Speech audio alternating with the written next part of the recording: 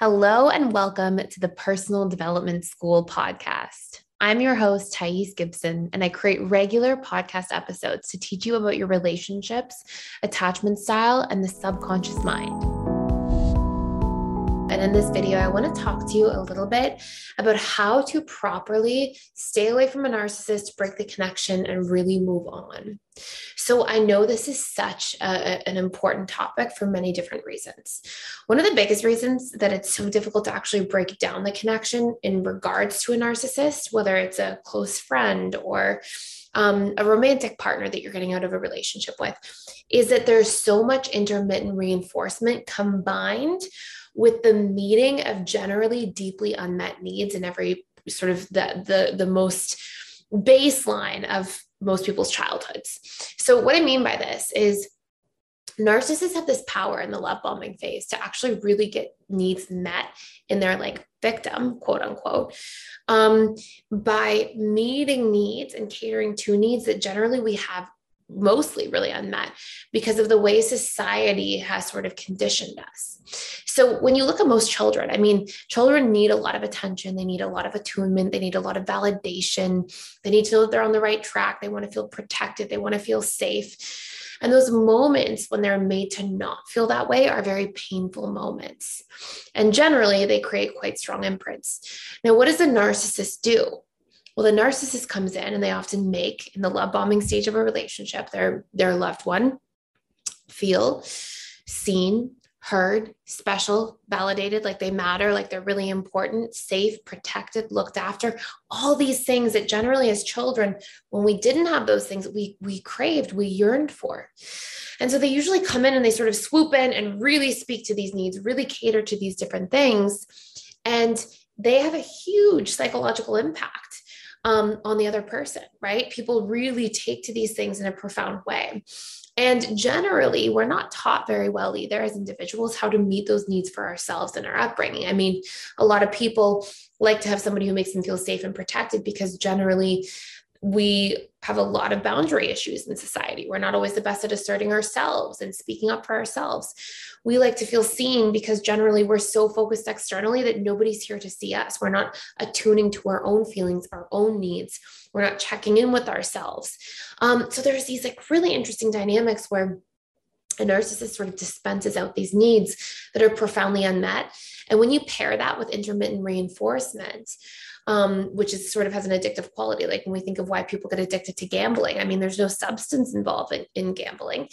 It's just that there's so much intermittent reinforcement as it relates to a need. Usually it's like novelty and exploration related needs. And then the promise of, financial gain and security and freedom that comes with that, right? So whenever we have unmet needs and we get these profound needs paired with intermittent reinforcement, it can create an addiction at the level of the subconscious mind. So when we're then trying to get away from a narcissist, break free, move on, close a chapter, it can be really, really challenging, especially because generally when somebody leaves a narcissistic relationship, they get bombarded. It's not always the case, and it depends on the breakup. Did the narcissist go through a discard of that person instead? But generally, if you were the one to exit, the narcissist will try everything they can to try to sort of reconnect. So there are a few steps I want to go through here. The very first step is so much of breaking intermittent reinforcement is putting on a suit of armor, I like to call it. And this idea is that we have to start looking at all of the costs of the narcissistic relationship and all of the benefits to leaving. And we have to rinse and repeat. We have to think about this and feel about this on a daily basis. So it breaks this addiction to this one-sided narrative of the narcissist at a subconscious level. There's more mechanics to this, and I won't get into it for too long, but generally when we have somebody meeting profoundly unmet needs, if somebody made you feel really seen, really special, if you don't have those needs met in other forms, we have this mechanism in our brain called the reticular activating system, or RAS. And it's sort of like a filtering system, and it will filter things out in order to prioritize your needs. So sometimes it'll filter out, in this case specifically, the bad stuff the narcissist does. I say bad like this, but sometimes there's really toxic, really scary, really painful stuff that happens in narcissistic relationships. And it will filter out the bad stuff and ignore all those red flags, ignore all that stuff because it's so hungry for those needs, right? That it just prioritizes that, goes right to that. And so In this case, we have to use our conscious mind to help our subconscious mind balance these perceptions by looking at what were all the downsides, what were all the bad things, what were all the unhealthy things, how did those things make me feel? What would this look like for 5 years in the future, 10 years in the future if I lived like this regularly? How has this affected my health? How has this affected other relationships? Like we have to think and feel about this repetitively because it's that repetition and emotion that will start to equilibrate these things at the subconscious level of mind. So this is really important, and it's not fun to do this, but it's what changes our subconscious association so we can move in a different direction and actually be motivated to do it instead of the chance, which happens to people very often, of getting pulled back into a relationship with somebody like this again. So this is a really important first step to take. I'm going to cover a bunch more steps here in just a second, but also if this is something you're struggling with, and you want to do a deep dive, I have a whole course about this stuff, like how to heal from a narcissistic relationship. It includes how to get away, how to set boundaries, how to move on, all these different dynamics, and how to actually deal with the complex grief that comes as a result of these dynamics as well, and as a result of a challenging breakup like this. And it can be a friendship breakup as well, right? So, or other relationships in your life that sort of break apart, family members, siblings, all that stuff. So coworkers, bosses for some people. So anyways, with this being said, cost benefit sort of conditioning there is really important. We have to think about this and feel about this regularly. It sort of creates space between us and like the potential of going back to that addictive pull that can be there. The next thing is to set firm and clear boundaries with this person. I don't want to speak to you again. I'm not open to this relationship, really clear without too much of an emotional charge. This goes hand in hand with step 3, which is to gray rock. And to be, what this really means, it's a silly term, but it makes sense in the context of narcissism. Narcissists are always looking for supply. So if you give them a lot of positive reaction, validation, they'll come seek more supply. If you give a lot of negative reaction, you will show them that they have power over your emotions. They'll feel like they have control over you. That will make them feel powerful, and it will still be a form of supply. So if you are too positive or too negative in your conversations, if you have any emotional charges at all, it feeds into the narcissistic supply. So the narcissist will keep coming back, violating your boundaries. If you say, don't text me, they'll keep texting. You say, don't, come to my house, they'll show up. They'll continue this pattern to get what they want unless there's nothing that they want. And so when you gray rock, you sort of set this boundary here, and then you don't give an emotional charge. And eventually their subconscious mind is like, okay, well, I'm not getting anything from this, time to move on. So gray rock is like to act like a gray rock, literally. But it has a lot of really empowering information when we peel apart what that really means. So when you set a firm and clear boundary and then proceed to gray rock, it sort of helps that person learn to move in a different direction and gives you that space to actually start healing. Now, within this, something that's really important for your own healing is to not check up on that person. Do everything you can to not look at anything related to them, right? Set that boundary, really detox from them. You have to kind of go cold turkey from that addiction and actually detox and set those firm boundaries around checking their social media, checking on them.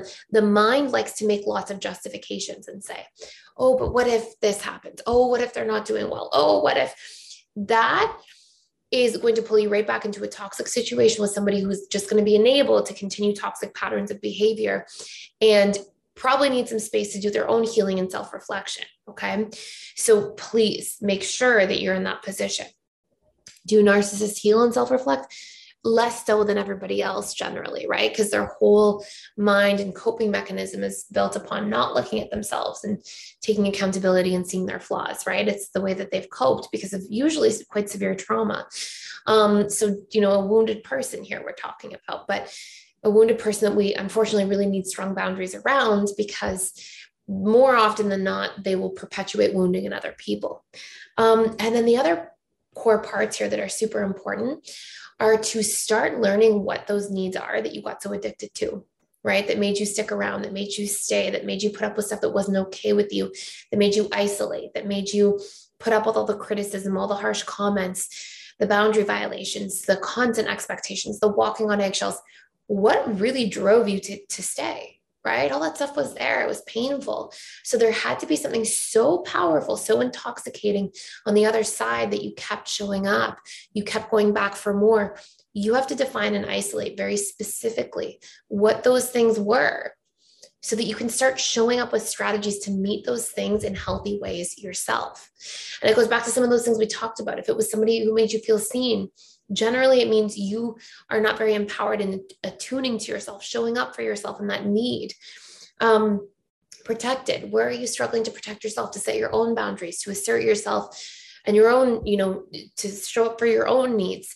So make a list of those things. We have them in the course in a great amount of detail, and a little too long for this video probably, but we have to then meet these needs in new forms and reprogram our subconscious comfort zone, right? Sometimes we have a bit of a comfort zone that allows us to keep feeling like the narcissist is familiar. Sometimes it's that you are harsh on yourself. You beat yourself up too much. You are too much of a perfectionist.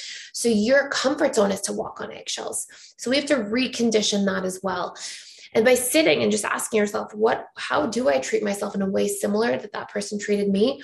Again, it's not your fault that you were in the situation. It usually actually just indicates prior trauma to the narcissist, which made that person feel familiar. But by showing up for those things, isolating those things, and then isolating the needs, changing the patterns of behavior for how you treat yourself like the narcissist did, meeting your needs in healthier forms, you actually break that need to go back. You break that sort of addictive pattern that pulls you back in at the level of the subconscious mind, which is where it matters for real transformation to happen. And then you actually have true closure around this relationship as a result. So, there's so much more we can go into, but this is a really important topic. And hopefully this makes sense to you. Hopefully this is helpful. If you have questions, comments, anything, please let me know down below, and I will be sure to create more content about this going forward. But thank you so much for watching and for being here. Please like, share, and subscribe if you haven't already to this channel. I would really appreciate it. And I will see you in the next video.